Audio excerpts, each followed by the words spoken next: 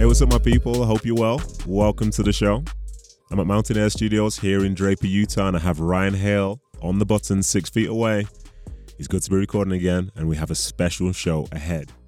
But before I go any further, a big shout out to all the new subscribers and followers on social media. Welcome aboard. But if you're one of those that still hasn't followed suit yet, the handle is kickback_Nadem, and we are on Instagram and on Twitter. So go on. What's the worst that could happen? But anyway, to today's guest. He's played for some of the biggest teams in world football and has managed over 600 games at the highest level. So please sit back, and I hope you enjoy my conversation with the English Football Hall of Fame inductee, Mark Hughes, OBE. Well, I'm about to call an ex-manager. This is going to be a test. But I am ready for it. Hopefully he answers.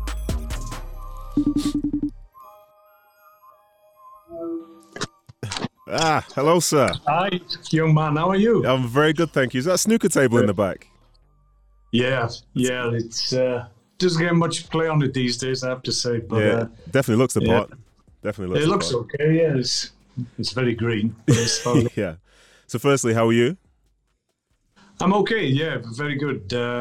Twiddling my thumbs a little bit. I expected to be back in, if I'm honest, by now. But obviously, COVID's gone in the way of everything this year. But yeah, I'm okay. I'm in the middle of a house move, so you can't see the boxes, but they're everywhere. So that's keeping me busy at the moment. And where exactly are you moving to?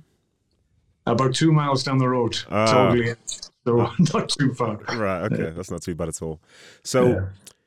For me, this is a big interview because you're the first non-player that I'm speaking to. I think you're number 60. And listen, if I sound a bit nervous, it's because I'm speaking to one of my old bosses. So please let me off. But I'm going to try and be good. You go for it, man. No problem.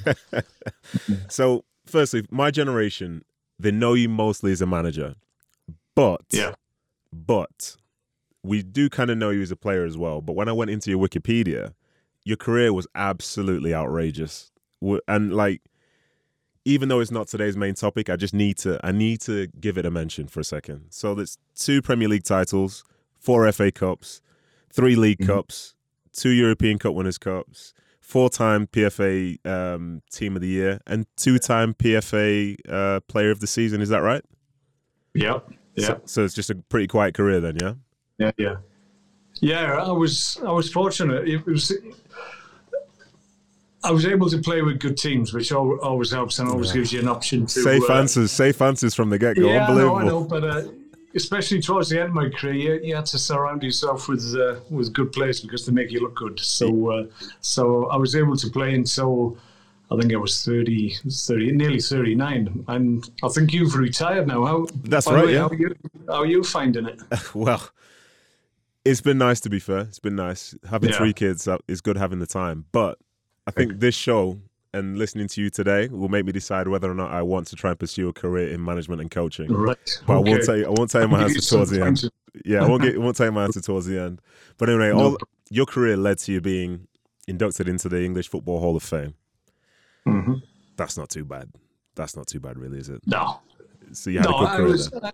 I had a great career. I enjoyed every minute of it, I have to admit. I was fortunate. I was at United from an early age. I think I signed when I was just 14 because that's the age that you're only allowed to sign. I mean, these days it's young kids that are signing 7, 8 years of age, and my view is a little bit too young, if I'm honest. But I signed when I was 14. I used to travel from a little village in Wales every Friday, play for the B team at United at the Cliff, and I was trying to find my way, and I got offered an apprenticeship. There was only 6 of us. It's like these days, there seems to be so many teams to fill. A lot of guys, or a lot of young players, again, picked up, and unfortunately, in the end, they will get disappointed because the pathway for them is too crowded, in my view. But in my day, there were 6 of us, and we were trying to get in the first team, and I have to say I was a midfield player then, and I know I ended up towards the midfield positions when I got to the latter stages of my career. But I was in midfield. I wasn't doing particularly well, if I'm honest. And I think as a last resort, Sid Owen, who was my youth team manager, decided we were playing a Norwegian team. Actually, they'd come over on tour, and I couldn't get in a midfield position. So as a last resort, like I said, they chucked me up front, and I scored 3 goals, and I ended up staying there for the next 20 odd years. So. I thank Sid Owen for that decision. You know, it's funny. When I was in my academy, I was a defender. Then they put me up front for the first game there. Scored 5 goals. But then I finished the rest of my career in defence. But, you know, it is what it is, I guess. Yeah. It's a lot better being a forward, Nedum. You know that. You make a mistake. Everybody knows that. Us forwards can score a goal, play hopeless, but they only remember the goals. So. For the last 10, 15 years, I've been campaigning to say strikers make as many mistakes as defenders, and they cost goals. If you miss a big chance, for me, it's the same as us giving away a goal at the back. These goals change games. It should be, but it never has been, does it? Of course not. Of course not. We get away with murder as strikers. Oh, I'm glad you said it. But anyway, if you were 20 years younger, we'd be talking more about your career. But unfortunately, you're 20 years older. You don't look too bad for, was it 57? 57, just, yeah. You don't look too bad for 57. And cheers, I appreciate that. Not too bad. I didn't say you look great. I said not too bad. But anyway, why then, while you were still playing, did you enter the world of management? Is this something that you just always wanted to do, or did it just happen by accident? No, it wasn't. It wasn't planned. I was at United for a long time, obviously, and I went there as a kid. I was 14, and I left when I was 31. In between a couple of spells abroad, but. I've been there a long time. Went to Chelsea.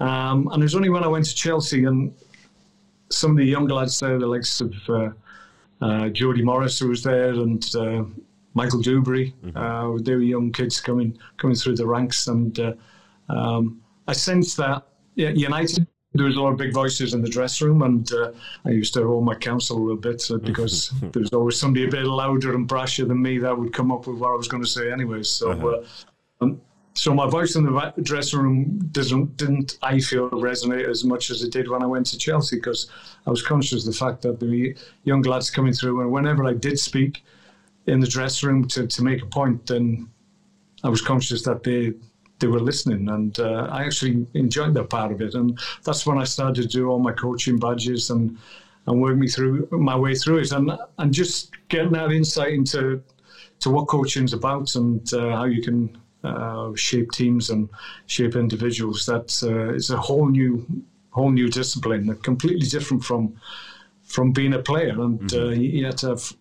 have a lot more assets and sides to you as a person, and you had to get more organised. If I'm honest, that is the key one. If you're not organised, you haven't got a chance. Yeah, for sure. So why do you think then that the Welsh FA picked you to be in charge of the team? Well, I think it was cheap because I was still playing. I love the honesty. I love the honesty from the get-go. Yeah, because I didn't ask for a great deal of money, because I was still at Southampton, I think, when I initially got it. So I was on decent money, and I wanted to do it because I was really, really proud to be approached to do it. So the circumstances where we actually were managed the Welsh national team at the time by Bobby Gould, and we had a double header, and we played Italy on the Saturday and we had Denmark on the Wednesday following, and we went up against a very good Italian side and got beat 4-0. And Bobby, in his wisdom, decided that he was going to leave. He said that was his last game, and he recommended myself and Big Neville Southall, our goalkeeper, and we had 2 days to prepare. Never had any inkling before the game that that's how Bobby Gould was thinking, so it dropped on our toes. So we had a couple of days to try and organise the team and try and get a result. As it happens, I actually played in the game. You picked yourself, yeah? Okay. Well, no, I said Neville picked me. Okay. And he wanted to be a manager on the sidelines. It was the first time I'd seen Neville in a suit. Right. He turned up in this big black suit with a black shirt and a black tie, and that was the first time I ever seen him that smart. But unfortunately, we didn't win the game. But after the Denmark game, about 2-3 weeks later, they were inviting interviews, and I was seen in the press. I was actually on holiday, and I was hearing that a few would put their names into the hat for the job, and I rang from where was I? Cyprus, I think I was at the time, and I said, well, don't forget me. I'll come for an interview as well. So I turned up. It was actually in Stratford-upon-Avon, I think, of all places. Why they added there, I have no idea.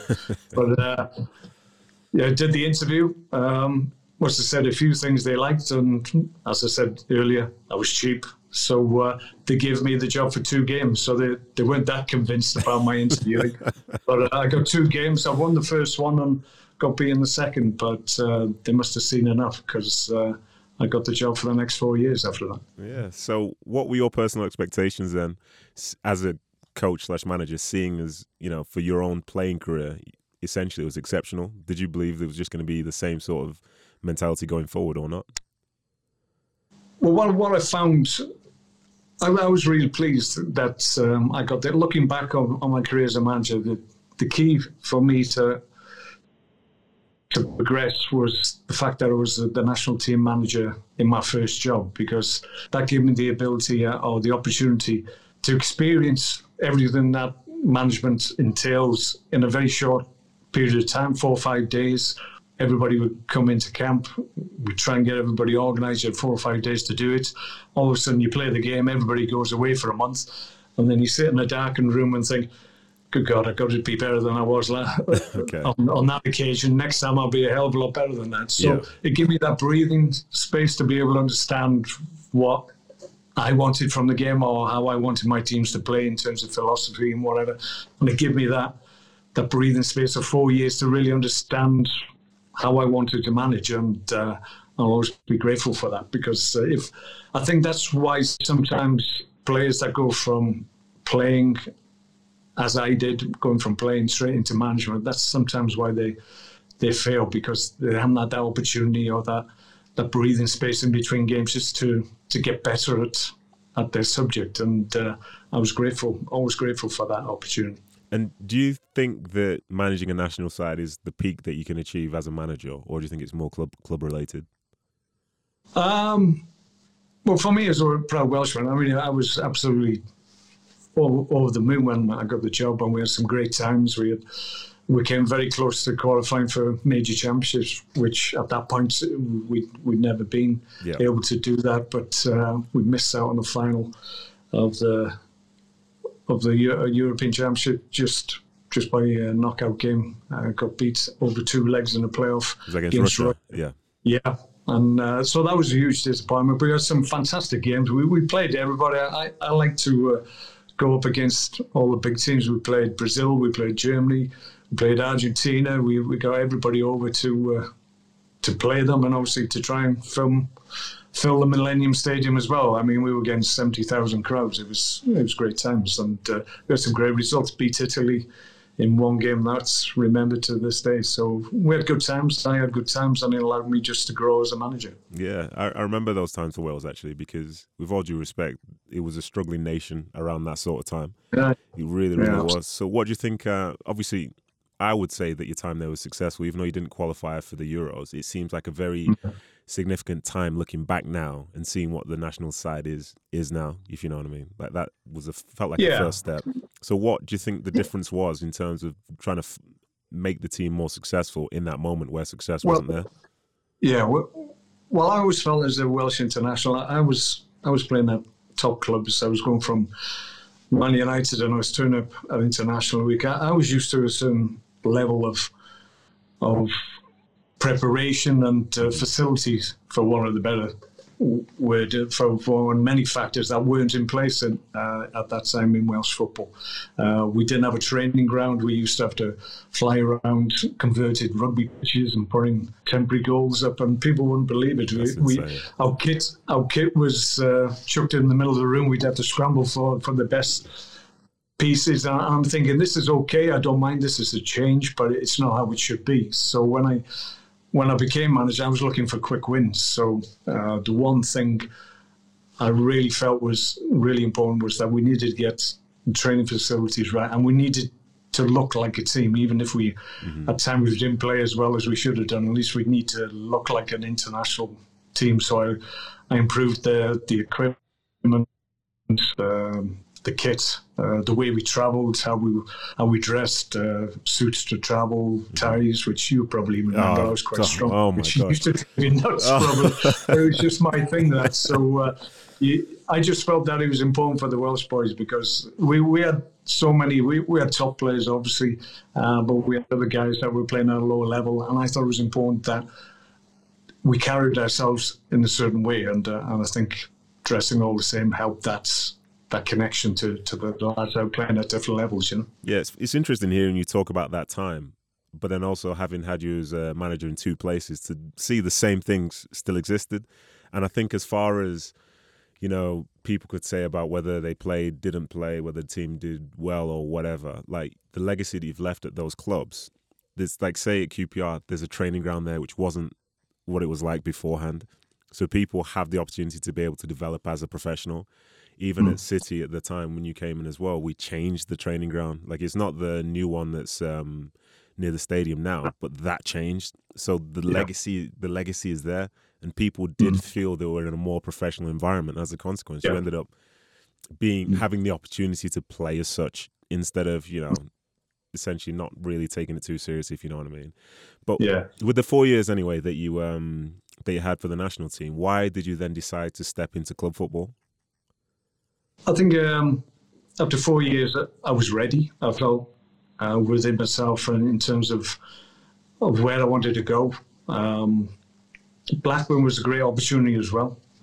I'd been there as a player. I'd had a good time. I actually played my last 90 minutes for Blackburn in a League Cup final against Tottenham at the Millennium Stadium. So that was a great memory for me. So I had an emotional connection to the club. Some good people there as well. So the opportunity presented itself, and I just felt it was the right club at the right time for me. I made a slight mistake, I feel, with hindsight, because we had a couple of games left in a qualifying period, and I made myself available. I said, well, I won't leave until we've completed the 2 games. With hindsight, I probably should have just left them, and they could have just got on with it, because I didn't enjoy the fact that I was leaving, because it wasn't as clean as it needed to be. But that's with hindsight. For sure, So I went to Blackburn and had 4 great years there, and really enjoyed my time. Good people, people who understood. Because if you think back, only 4 or 5 years previous, they've been champions of the Premier League. So what we've just been talking about facilities and the way we acted, that was all in place when I went there, because Jack Walker obviously had thrown a lot of money, spent a lot of money on the training ground. Best training ground at the time, in my view, was Blackburn Rovers. So I had the benefit of that. So I didn't really have to dilute my energies by trying to fix football pitches and training grounds. I could just concentrate on the team, and I think that looking back in other clubs, I probably was affected by the fact I'm concentrating. Sometimes I got dragged away from the important thing, which is preparing the team and making sure the players are okay. Yeah, for sure. I'm with you there in the fact that I think infrastructure at a football club is massive, because then, you know, as a player, when you walk through the door, the identity of the club is set in stone. You know what the standards are from the very, very beginning, and you have to match them or you'll get moved on, you know? Yeah, I agree. I think it's really important that the level of facilities, it's a place of work, and as soon as you walk through the door, you have to understand that, and you go in, and your mentality changes from being a guy that's traveling from work. But as soon as you get there, that environment has to motivate you to be the best you can be on that day, and to work to the best of your ability. And sometimes, if a training ground or the pitches are poor, then that can demotivate players. And, as you know, it's not easy when players are kicking the heels and not with everything, because players will always moan as you well know. Yeah, of course. So how do you then make the adjustment from seeing players once a month to seeing them basically every single day? Was that an easy adjustment for you, or did you find it quite hard at the start? No, as I said, I think after 4 years, I understood what I was going into, and actually, towards the end of my international career as a manager, when there was always that period immediately after games where if it hadn't gone quite as well as you wanted, then obviously there was no chance to have a debrief. So I'd get frustrated after games because the game would finish, everybody would shoot off, and it was very difficult to really communicate what needed to be communicated immediately after games. So obviously once I went into club football, that was addressed, and I thought it was a lot easier in terms of that, and understanding that you had a set group of players as well that you could work with. Sometimes the Welsh squad and the variability of players being available was a frustration as well. At least I knew for the most part that I'd have a group of players that I could work with conscientiously and on a regular basis. Okay. Well, anyway, the time's come. Now I'm actually an ex-professional. There's certain questions which I've always wanted to ask a coach and manager and stuff, but I've never been able to because, I need to do this, I have to be professional, I have to do this, that, and the other. So please, please, please indulge myself and the listeners with some of these questions, yeah? As honestly as you can. Don't throw yourself under the bus, but please entertain people. So, firstly, I always thought to myself, as a coach, when you're walking into a new club as the head person in charge, like, how do you feel? Do you feel like nerves? Do you feel excitement? Do you feel the pressure? What is that feeling like coming into a new building and being the new face, but the one who has all the control? For me personally, it was always excitement. I was always really keen to get on with the job in hand and get down to business, get in there and understand what the problem was. Because invariably, when you get a job, it's usually as a consequence of someone struggling prior to you getting there. So you need to get in there and just try and very, very quickly understand what needs to be addressed and what you can do to affect the performances on the pitch. So the actual walking in the room on the first day is always a little bit traumatic. It's never easy. For me, I've done it for donkey's years, but it's still difficult for me because my personality isn't that extrovert. I'm more inclined to introversion. So for me, every time I stand in front of a group of 25 hairy backside football players, it's a challenge to me. But as a consequence of that, it's challenging me, and it's making me be a better person and a better coach because you have to force yourself to do it. So it's not easy. I'd recommend it if you fancy doing it in Edinburgh. I think. No, let's not talk about that.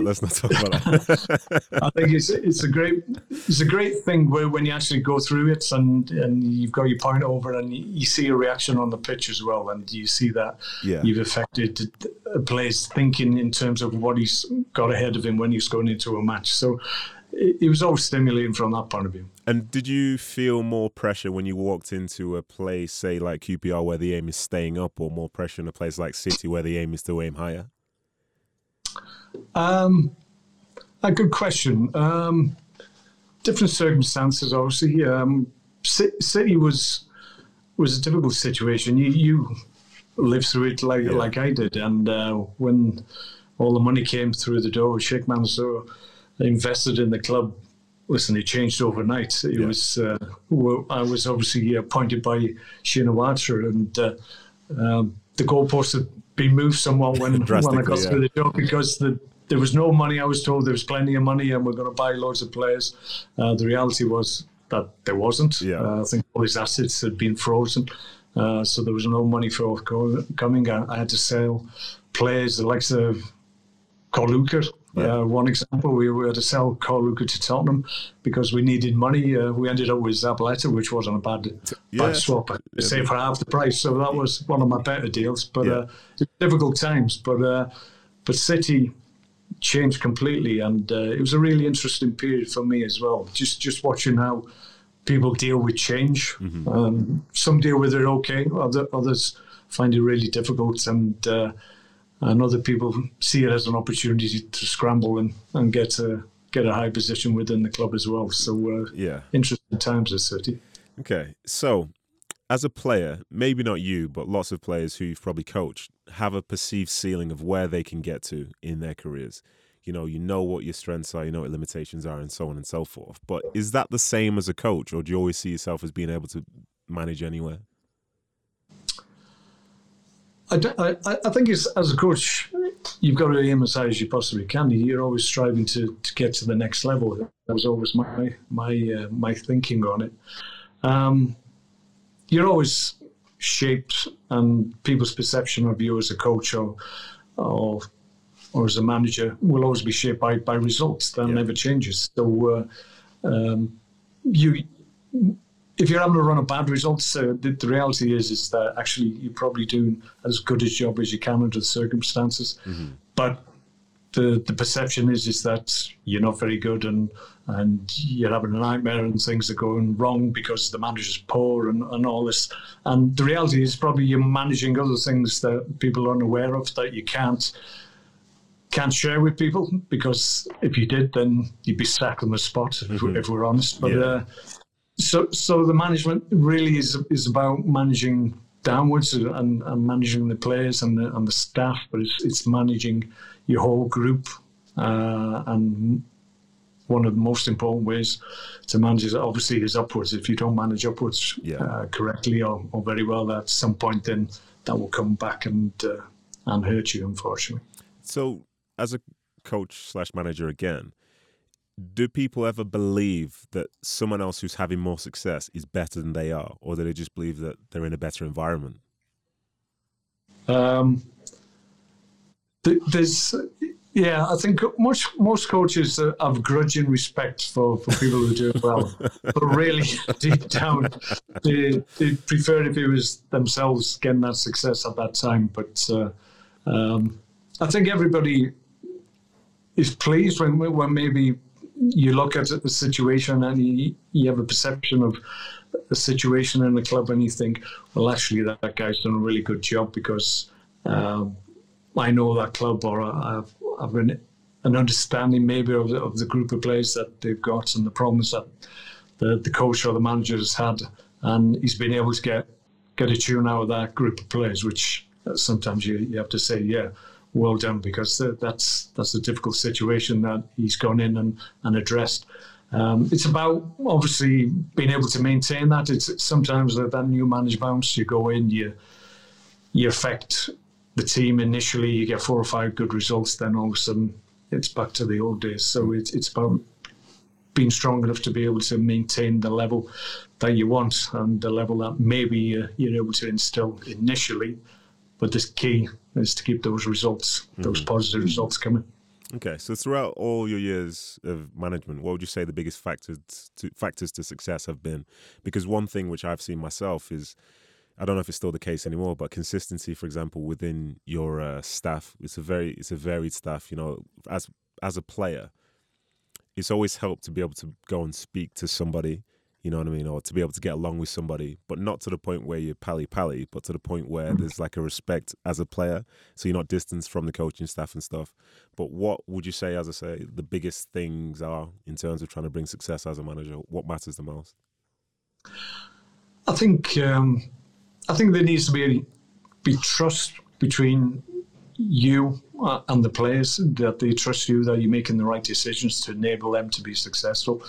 And the reverse of that is that you have to trust the players, obviously, to do the job, which is win football matches, to enable everybody to be successful and the club to prosper. So trust is a big thing. It's been good at some clubs I've been involved in, less so at other clubs. but sometimes it's the circumstances that you find in a football club, and that to build that trust takes time, and sometimes you're not given that time to get that right level of trust that you need right through the club as a whole. And I think that's an important thing, but clearly you've got to be able to get your message over and start winning football matches as quickly as possible. You do that, then that buys you the time that you need. Yeah, I'd agree with that. And I think one point for me that I'd like to make here in terms of coaches that I've had, I like it when a coach comes in with their own philosophy, but the philosophy doesn't change. Whether it works or it doesn't work, they're consistent with that. Because I feel that if you just end up being a chameleon, all the same problems will arise. But I think sometimes, like I to my own detriment, say, for example, the man that succeeded you at City, Mancini, he came in and he was very set in his ways about certain things. And when I say set, I mean like immovable objects set in his ways about certain things. And it didn't suit everybody, but he said, this is where we're going to be at. And if he doesn't believe that somebody is in line with this, then you move on. And I was one of the people that ended up moving on for whatever reason, but he was consistent with it and he found success with it. And it means that wherever he goes from that point, he can say, this is my product. But I think for some managers, if they try and do everything, then why would they ever be hired? You know, if a club wants a certain type of football, this is your coach. If you want a certain type of, motivation for players, this is your manager. I prefer those managers. And it's not always a guarantee of success, but at least you know what to expect. No, I get your point there, Adam. I think it's a good point. I think it's horses for courses. I mean, any given circumstances that a club finds themselves in, they might need a firefighter, they might need somebody to motivate you. There's different managers for different circumstances, so I agree with that. Yeah. I think sometimes in terms of being rigid in your thinking, I think you still got to be able to have that flexibility tactically when the game's actually in process. You've got to understand what's actually happening within that 90 minutes of football to be able to be tactically flexible. But if you've got your values and the areas of the game that you won't sway on, and you're strong with that, then at least everybody knows where they stand, and you know the boundaries. And I think I know myself. I enjoyed knowing where the lines were between where I could stray and where I couldn't. As a player myself, I think I'm like you in that regard. So it's horses for courses now. I think its circumstances will be different. If you're at a top club, the pressure is to win football matches and win trophies. Whereas at the other end, it's a different thing. Okay, so when you were making your transition then from player to manager, how did you actually decide on what your style was going to be? Was it based on past experiences with different coaches, or is it based on you understanding the workforce as you were actually stepping away from it? For me, it was about understanding the group that I had to work with. There's no good having a wide, expansive game if I didn't have the players to play that, or having an aggressive team if I had a team of 5'6" tricky midfield players. I mean, it's you've got to use your sense and your understanding of the game itself. And whenever I went in, I tried to look. Obviously, I had certain fundamentals that I always took to every club. In terms of, I wanted to be a dynamic team. I wanted to be high tempo. I wanted us to dictate to the opposition. Where did that come from? Where did those ideas come from? I think that was more from a playing point of view, because I was that type of player. I wanted to be bigger, stronger, not necessarily faster. You could be faster. I couldn't be faster. I could just try and intimidate in different ways. But so certain things from my own time as a player, but just through understanding the game a lot more as I got in my latter stages of my career as a player. I think you probably found it as well, that you became more interested in the tactical side of why the manager was picking a certain player for a certain team or whatever. And I think that comes as you get older and your career progresses. And that certainly happened to me. And I think it just always looked at what I had to work with, and if I had the opportunity to bring somebody who was better than what I had, then it was a very simple philosophy. I used to think that would work. So okay. So which manager then got the best out of you, and why? Well, the obvious one is Sir Alex, just because we had so much success together as a manager and a player. And but he was never a coach in terms of. I don't remember, if I'm honest, ever sitting down with Sir Alex and talking to him about football and discussing the game, discussing tactics. I don't think I ever had that conversation with him. Mm-hmm. But what he did and what he was around the club was just a presence. And he had such high standards in terms of what he expected from a Manchester United player that you knew if you went away from those standards, then you wouldn't play. Yeah. And the worst thing for me as a player was not playing. Yeah. I was the worst person in the world if I wasn't playing.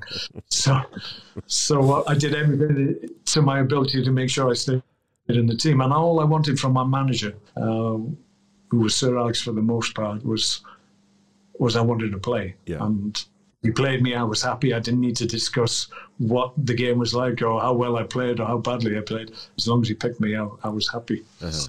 So do you think you'd have been a good manager for yourself? Because I've heard rumours everywhere that we've been together that said you were a terrible trainer. So would you have been a good manager for yourself? No, I would have drowned. Nuts. I've actually got a cup that was presented to me by Graham Souness when he was manager of Blackburn, and it's for the worst trainer.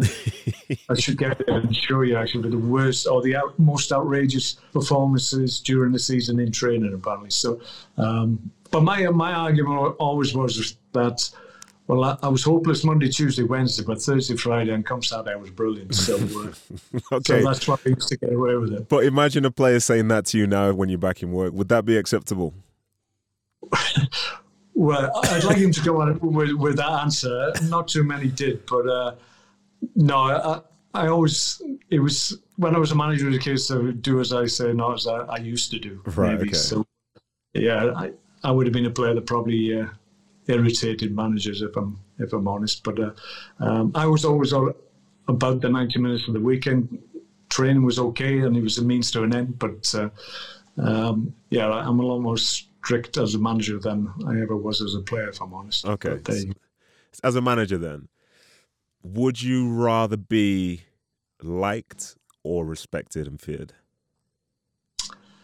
The reason I ask that question in such a way is because you see groups of players who do well when they're motivated because they like somebody, and some people who do really well because, as you say, with Sir Alex, he's got the highest standard. So it's almost like you fear the wrath of not doing it. So which one would you rather be? For me, I just needed to respect the manager. I didn't need to like him. I didn't need to have a relationship with him. I just needed to respect what he was and what he was giving me as a player in terms of direction and the opportunity to play. I think the modern day manager, although a lot of managers, the clubs of this world seem to want to be friends, and players seem to like that. Yeah. Which is fine when you're winning. I'm not sure how it works when maybe you're at the other end of the table. Maybe he's not experienced that, but I think that's just his personality, his natural demeanour. Mm-hmm. I think the key is not to try and be anything that you're not. Just be honest. Your personality is what you've got, and you've just got to project that to the guys you're working with. And if you try and be something that you're not, then very quickly players will always sniff that out, and you won't last very long. Yeah, you're good. You keep dancing around the question. I like it. I like this a lot. So ideally, you'd want both of these, but would you rather have a team of talented individuals or a team of hard workers? Good question. Oh, thank you. That means the most coming from you. Thank you. I think you've got to have talent. I think talent is everything, but hard work. I mean, there's all adage hard work beats talent every time. Yeah. But I'm not too sure about that. You need that sprinkling of stardust that enables the hard work to prosper as well. So I'm okay with talent and hard work combined. I like both of those things. I actually like mavericks as well. I mean, I've had enough in my career, like plenty, and sometimes they take more managing, and I think that's actually stimulating from your own point of view as a manager and a coach, that you need to get a tune out of these players because they can win you games. Mm-hmm. Because if they do turn around, they've got that level of ability that enables them to just go to a different level. So skill, hard work is a combination there, not one or the other exclusively. Can we just talk about the saying for a second? So the saying is hard work beats talent when talent doesn't work hard. Is that right? That's the one I was thinking of. Okay, so with that then, people are saying that if talent works hard, you've got no chance. Is that basically what they're saying? I think that's probably it. Yeah. If you work as hard as the hard workers, I think that's the key to it. Wow. One thing I'll say about the last period when you were at City and then when it crossed over to Mancini and they won the league and so on, I felt so lucky to be around some of those players who were incredible players, but they were incredibly hardworking as well. And from when I saw that and everywhere else that went from that point, I was judging myself and other people based on how hard those players who were better than me worked. So when I see somebody that isn't as good as them, not working as hard as them, but believe they're as good as them, I'd always be like, what's the point? Like, why are you bothering? But no, I know what you're saying. I think there's a reason that they are top players, in my view, is because they do have them standards. And that's the reason they're a top player, because they can combine that natural and nurtured ability that they have, but they still have to work hard for a team. They understand that. 100%. And that's the difference. There's a lot of players that think they're great players, and hopefully they're not. Yeah, as like I say, I think I was very lucky to have seen that transition, because then when I was turning up at places and someone said this player's a great player, I'd be like, I've seen more. Yeah, I've seen more. So as a manager again, would you rather be a front runner or like an underdog, going to a game on a game-to-game basis? I think we're talking about expectation. I was always okay with expectation. I think some managers like to, I know they do, they like to underplay the chances of the team, knowing full well that they'll overachieve. And then obviously they'll get plaudits as a consequence. I always felt fans didn't want to hear that, we're not bothered about the FA Cup, we're just concentrating on staying in the league because that's we have to do that, and we'll be lucky to do it, but that's what we'll try and do. I always thought, well, that's not what fans want to hear. They want to hear that we're going to be positive, we're going to try in every game, we're going to try, and if we're still in the FA Cup, we'll try and win it, and that's the way I viewed that. So I think it's about expectations, about managing expectation, but don't try and downplay expectation, because I think you get found out. And fans don't want to hear that. Yeah, for sure. Just 1 second. Ryan needs to record this bit. So this is me coming clean now after speaking to you for this 40 minutes, yeah? So it's really interesting that you say what you say, and obviously you love it. You loved it as a player, love it as a coach, and so on. But for me, in my perspective, I have no interest in any of it at all. And even though I think I could do a job, the thought of being paid less, to do more, to feel more pressure, but have less control seems insane. It seems insane. And that's the feeling of like being helpless from the sidelines. Like if I was on a bench and I was watching the team, like that feeling would get to me. But as a coach, Monday through Friday, you prepare a team, and then to just send them out there, hoping that they've listened to anything that you've put, all the work you've put in on a Monday through Friday. I can't justify it. I cannot justify it. So what is wrong? Are you are you insane? The thing with it is it's because what grips you as a manager and the coach is exactly the same emotions that grip you as a player. It's just that they're in different quantities and they don't last as long. I mean, that emotion after a game when you've won as a player, it's fantastic. It lasts all weekend. It probably lasts till the next game. Yeah. Whereas me as a coach, when the final whistle blows and you've just beaten a top team when you weren't expected to, that emotion is fantastic. Still the same emotion, the same level that you get as a player, but it lasts 10, 15 minutes if you're lucky. So that's the difference. But that's what makes you keep coming back, because those emotions are what they sustain you and keep you going and want you still to be part of what you've been part of since you were a kid. So I don't know if that's any kind of answer, but it's where I come from it.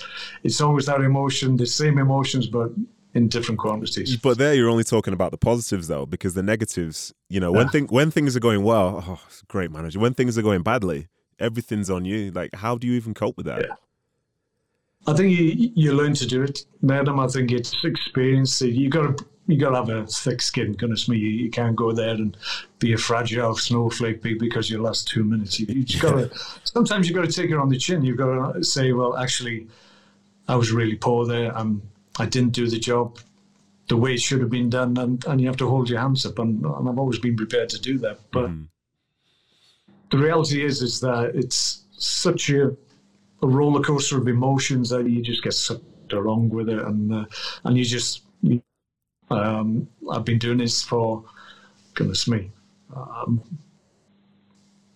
Well, you do the maths. Since I was 12, 13. A long time. It was a long time ago. Yeah, a long time. It was a long time ago. Well, actually, I was speaking to a friend of mine, and he asked me the question, well, you're having a little spare time here. How much spare time have you had over the years? And I said, well, and I worked it out. I had something like time off in July and August back to back. Yeah. I've never had that 3 times in 40 years. Okay. So that's how football has been part of me, because July you're back training and the merry-go-round starts again. But it's because we love it. Managers, coaches, we just love being part of it still. Okay. You still sound insane, but that's fine, because it's just the industry for the insane. I've not convinced you, no? No, not even close. All right. So if I get another job, I won't give you a call. And you don't want to listen, no, we can talk about anything else but getting involved in the game. But, all right. So what would you say then you've enjoyed more so far? The sort of 20-year career as a player or 20 years as a coach? That's an easy answer. Nothing beats playing. Okay. You'll find down there. But playing is the best thing. If I could play now, I'd actually be a better player because I know more about the game and I know exactly what I should be doing. Unfortunately, I can't run anymore, which happens to us all. But no, playing is a fantastic thing, and I think that's why I played for so long, because I still wanted to get out there. But coaching, management is, as I said, because of the emotion that it engenders, it's the next best thing. So why wouldn't you do it? So how much longer would you be looking to do it for? Like, what your aim for the rest of your managerial career? Well, I know for a fact that I needed a break after. I had 4 years at Stoke, and we had some great times there. Top 10 finishes for the most part in every season I was there. I had to struggle towards the end, and I'd been there for 4 years or so, and I got to the point where I felt I needed a break. Yeah. Got the opportunity at Southampton, which was a good opportunity, so I jumped in after about 5 or 6 weeks, and pleased I did. It was a good club, good people. Didn't last as long as I hoped it would do. But I knew after that position came to an end, I needed a break. So it was always my intention to take a little bit of time out and then come back ready to go again. I've been ready for quite some time, if I'm honest, but obviously, as you said, COVID's got in the way of it. But I do feel I've still got the energy and the enthusiasm, which is something you've got to keep. If you haven't got that enthusiasm, then you can't do the job. So I've still got at least one more job in me, I feel. I don't know where it is or where it's going to be or when it's going to be, but I've still got the enthusiasm to do it. Yeah. I think I'll know pretty soon when I'm done. Yeah. I just feel like I'm done yet. Yeah, of course. I don't think you're even close to being done. Do you not have the ambition to maybe try something abroad, seeing as though you did play for Bayern Munich and Barcelona, just 2 small teams in Europe? Yeah, it was something I was always looking at. It was like, given different circumstances in the world, I've no doubt I would have pursued some opportunities. I have had things put to me that maybe under different circumstances I would have thought more about actually accepting. But as it is, it's difficult times in terms of playing your trade abroad these days. But it's not something I close on. I'm at a different stage in my life now. Obviously, I've got grandchildren, and they will always pull us back. But our children are grown up, so myself and my wife can go anywhere in the world to work. We just got to get the right opportunity if it presents itself. Yeah. Well, I hope the opportunity comes. And one final thing before we go, I just wanted to say, you didn't always play me, but I learned the most about what it is to be a professional from you. So from that, I'm eternally grateful. thank you to yourself, and thank you to your coaching staff, and also thank you for being on the show and reminding me why I will not want to be a manager anytime soon. You'll change your mind maybe one I day. guarantee you I won't. It's on record that I will not. I will ring you up. I'm telling you. All right, well, thank you very much anyway. Yourself. You too. Take care. My pleasure, Ned. Yeah. Good seeing you, man. You too. Take care. Bye.